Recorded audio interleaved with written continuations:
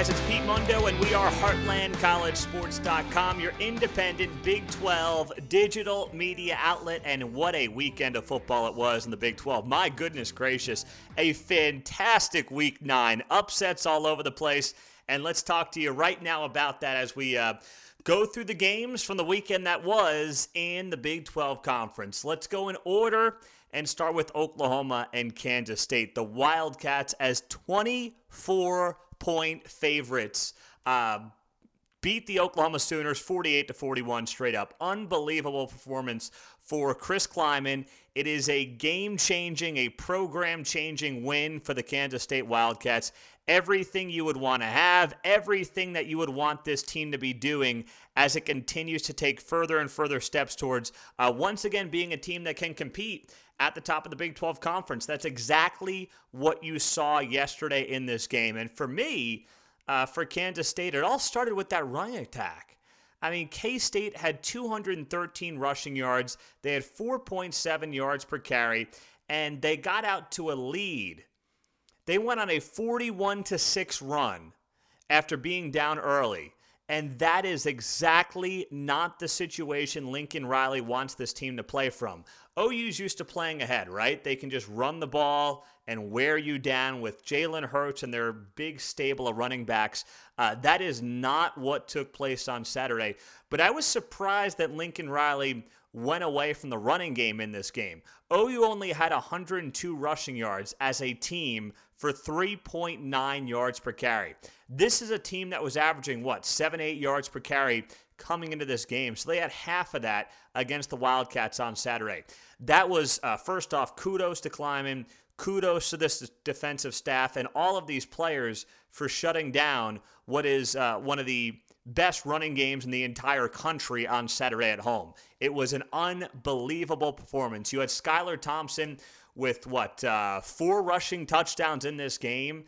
And Kansas State, they won the penalties, they won the turnover battle, and they dominated time of possession. Those are things that Kansas State football has always done well under Bill Snyder. In the best Bill Snyder years, they didn't have the best athletes. They never had the best athletes or the top recruits. But they had the guys who, first off, had the chips on their shoulders, who won the turnover battle, who dominated time of possession, and who won the penalty battle. And that's exactly what Kansas State did against Oklahoma on Saturday, handing OU its first true road loss in 5 years and 15 days, which came at TCU.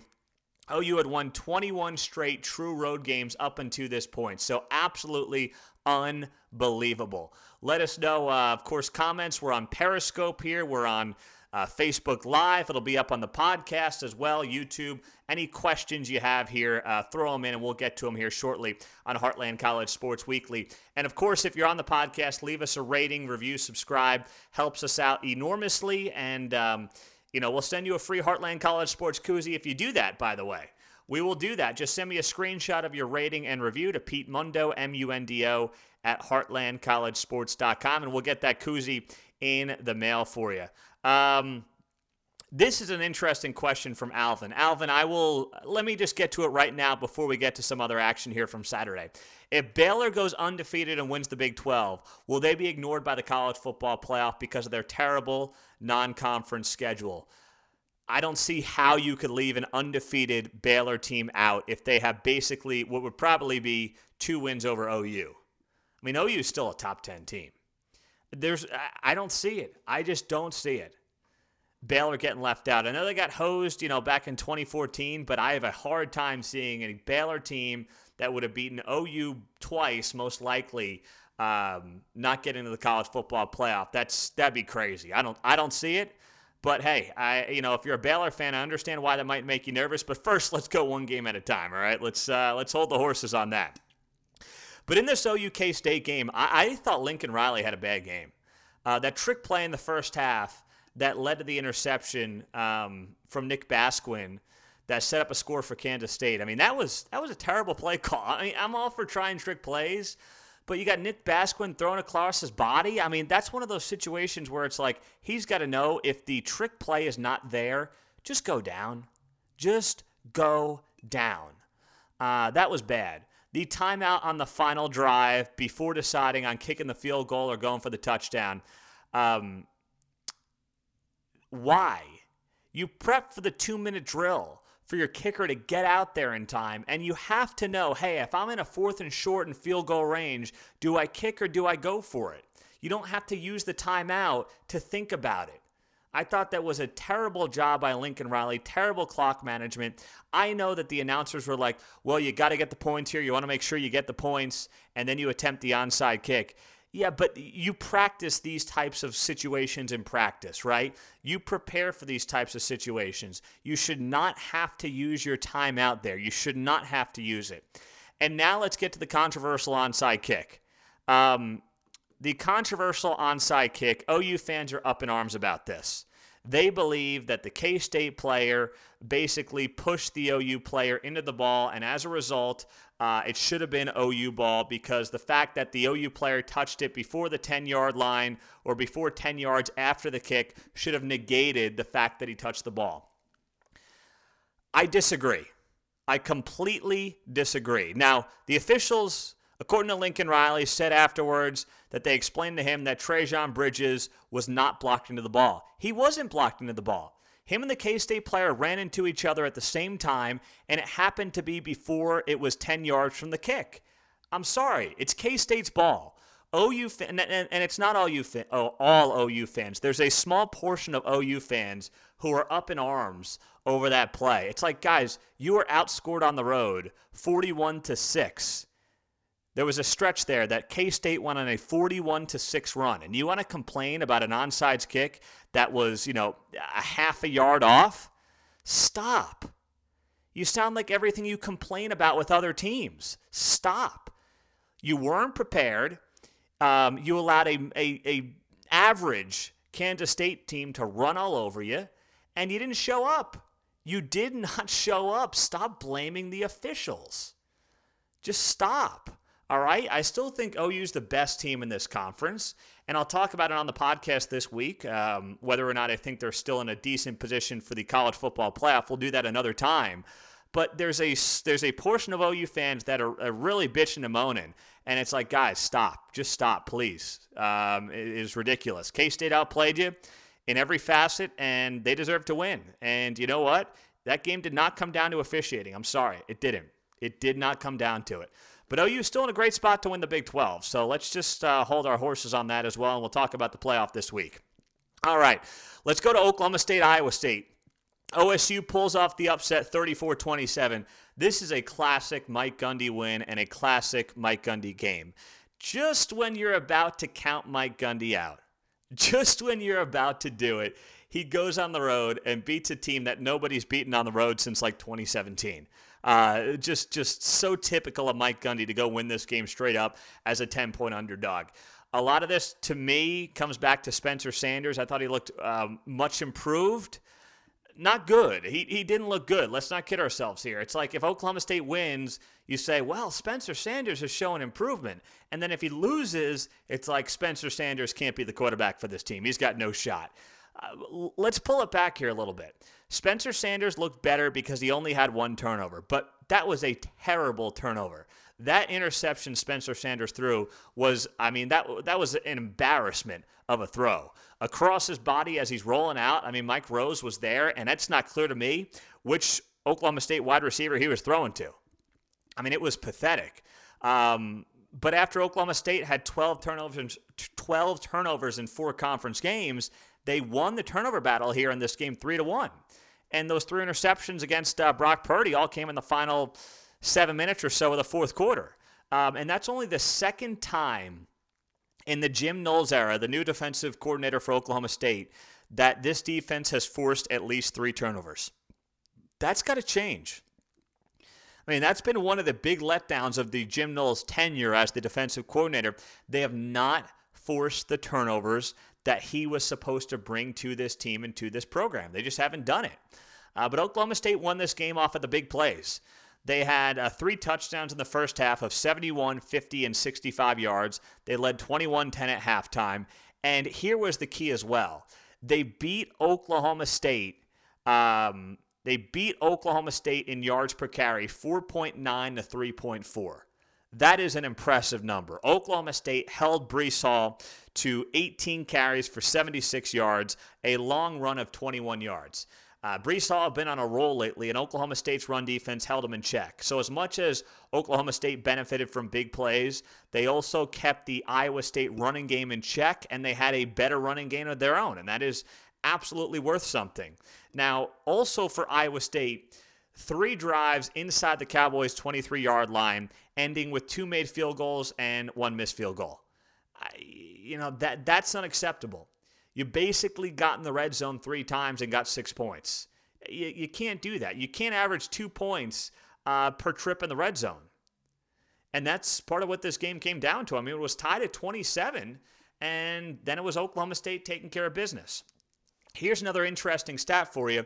The Cyclones ran 55 first-half plays, 328 total yards, and 13 points. Meantime, Oklahoma State had just 23 plays to get 21 points. That is a game changer right there. But Iowa State was still in a position to win. They couldn't pull it off. And, this is classic Mike Gundy getting a win like this when nobody, absolutely nobody sees it coming. So Doug writes on Facebook Live, Pete, Iowa State just didn't have it. They didn't want it enough. All week we talked about how much Iowa State would win this game by, right? I mean, you had a Oklahoma State team that was limping into Ames. I believe, if Iowa State fans can confirm this, it was homecoming weekend up there. This team is unbeatable in October. It's Brocktober, and they get a loss. I mean, that's what makes college football great. And that's exactly what happened on Saturday in Ames. So, yeah, it's a tough spot, tough loss for Iowa State, but this Big 12 is now so freaking wide open. It's unbelievable. Raise your hand if you have Baylor in first place as we basically turn the calendar to November in the Big 12 this season, because I sure didn't, all right? Before we get to the second 2 games in the Big 12 here, we love stats on this show, right? I mean, we love them. Well, here are some stats for you I want to share. According to Dr. Drew, 85% of women think bad grooming is a major turnoff. 80% of women think men should manscape below the belt. 89% of men think good grooming is essential to their professional success. So that's why we've got a new partner here on the show. It's Manscaped. Check them out at manscaped.com. I know you've all got that manscaping story where things kind of go haywire, right? I have them. I know you have them. Manscaped.com has its new electric trimmer, the Lawnmower 2.0, which is a thing of beauty. I'm telling you, it's a thing of beauty.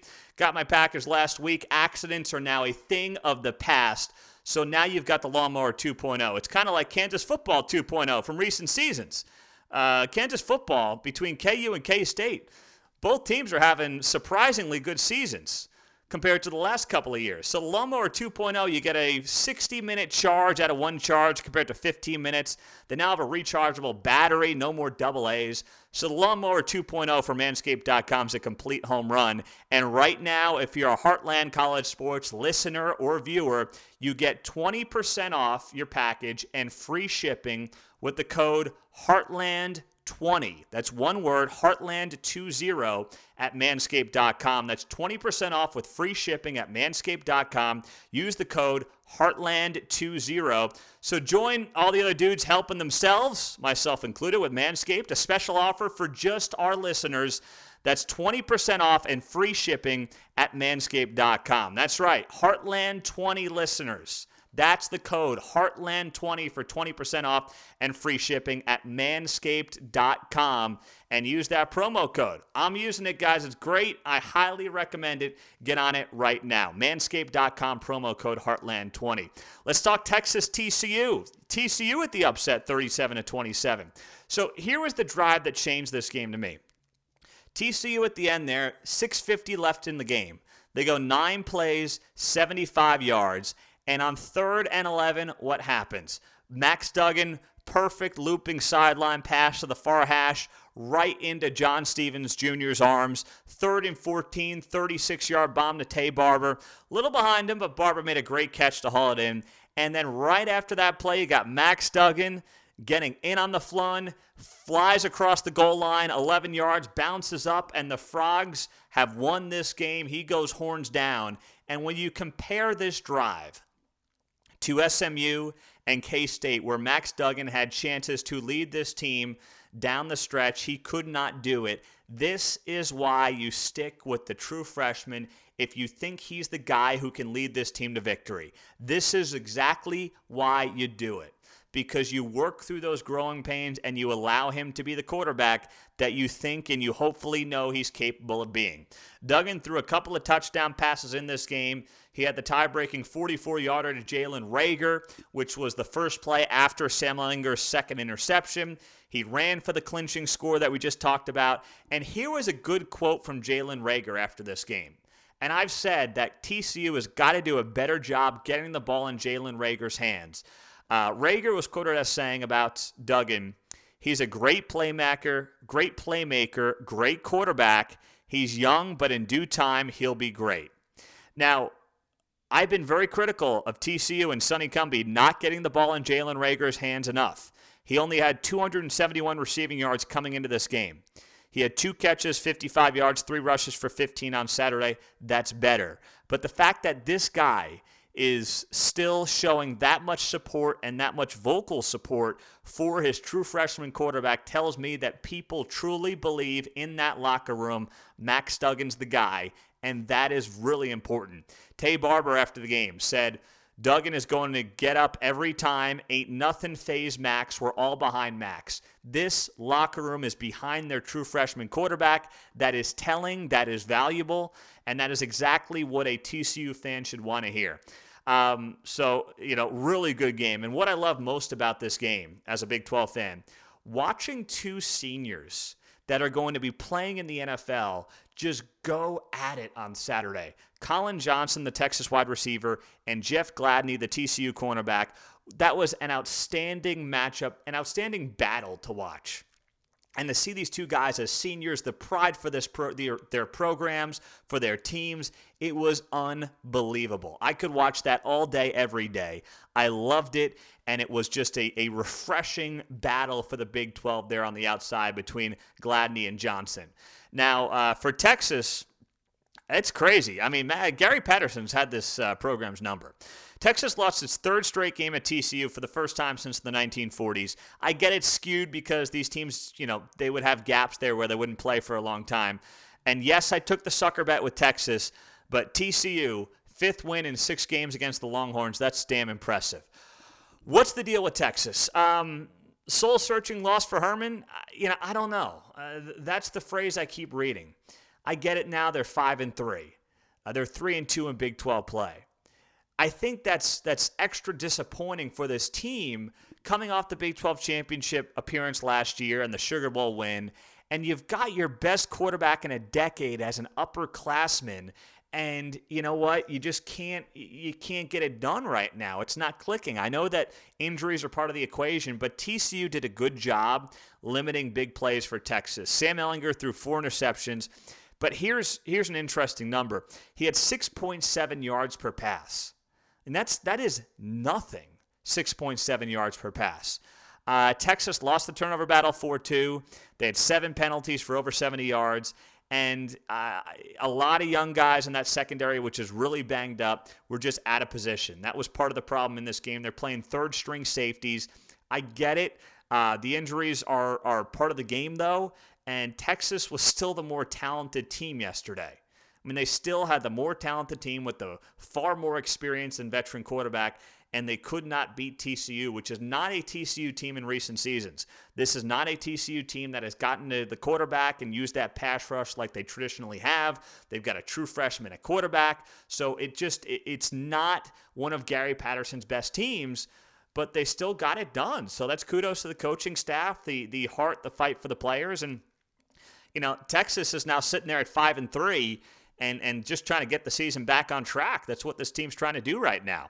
Pete Mundo, Heartland College Sports Weekly, part of HeartlandCollegeSports.com. Appreciate you joining us here as we recap Week 9 of the Big 12 Conference. Any questions, comments, throw them there on Periscope or on Facebook Live. Okay, let's get to KU and Texas Tech. Are the Liam Jones jerseys all over Lawrence just yet? The kicker for the KU that put it through for the victory. That guy had himself a good night, I'm sure, on campus. Anyway, let's go back to front in this game. The Douglas Coleman fumble after Texas Tech blocks the field goal with the game tied at 34 with 13 seconds left. I respect a guy trying to do more. But boy, Douglas Coleman could not have slept well last night for Texas Tech. That was a brutal decision to try to lateral the ball as you're returning a block kick in your opponent's territory. If you are, let's say, at the opponent's 30-yard line, I can see taking that risk because at that point you want to just get down and try to get a field goal. So I can't see taking the risk. It was a dumb play. It was terrible decision-making. You respect the guy's fight, but everything about that was poorly decided by Douglas Coleman, and I do feel for him. I really feel for him after Nick McCann blocked Liam Jones's kick from 40 yards out, and then you have Kansas regaining possession after Coleman tries to lateral it in that situation, which was silly. I mean, at that point, you're just thrilled to get to overtime, right? But how about KU in this game?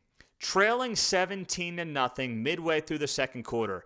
That says a hell of a lot about Les Miles and how much this team fights for its coaching staff. And that's exactly what this program is doing right now. And I put a tweet up here this morning. It was a video of all the KU players celebrating after this game. And I said, you know what? We've all goofed on Kansas these last bunch of years. Like, it's easy to do, right? Very easy to do. But let's be fair here. How do you not feel good and appreciate the joy, the enthusiasm on the faces of these young men at KU who have been through a lot of bad times with this program, but have stuck it out? I mean, it's just, it's fun to watch. It is what makes college football the best sport in America right now. And you respect the heck out of them for that. So I couldn't help but feel good for those guys and those young players after being down 17-zip and coming back to win. Carter Stanley, 415 passing yards, 4 touchdowns.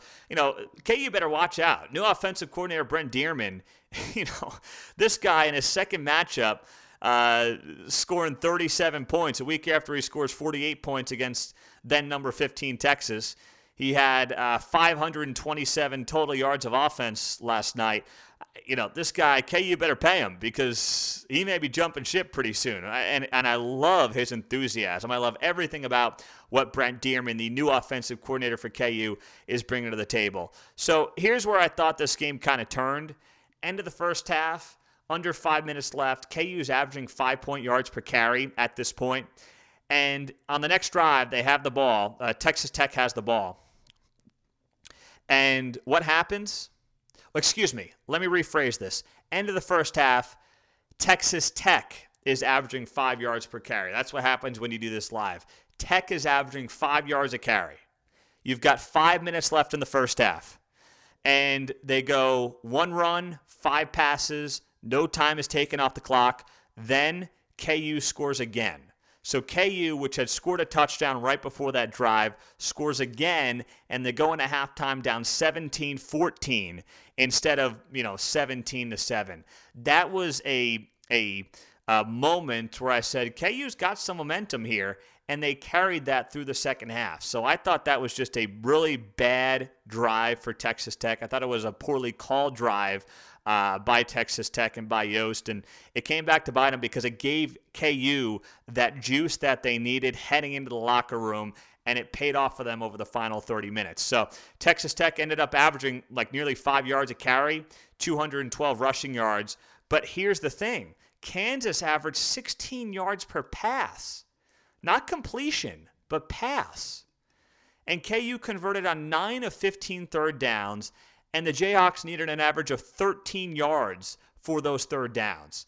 I mean, that is a terrible job of the Texas Tech secondary, and it's really disappointing to see those numbers for Matt Wells' team. I am by no stretch of the imagination jumping off the Matt Wells bandwagon. I think there's a portion of Tech fans that were going to be riled up no matter what Wells did. He could never do enough. I think that crowd is getting very loud right now. I am not listening to them.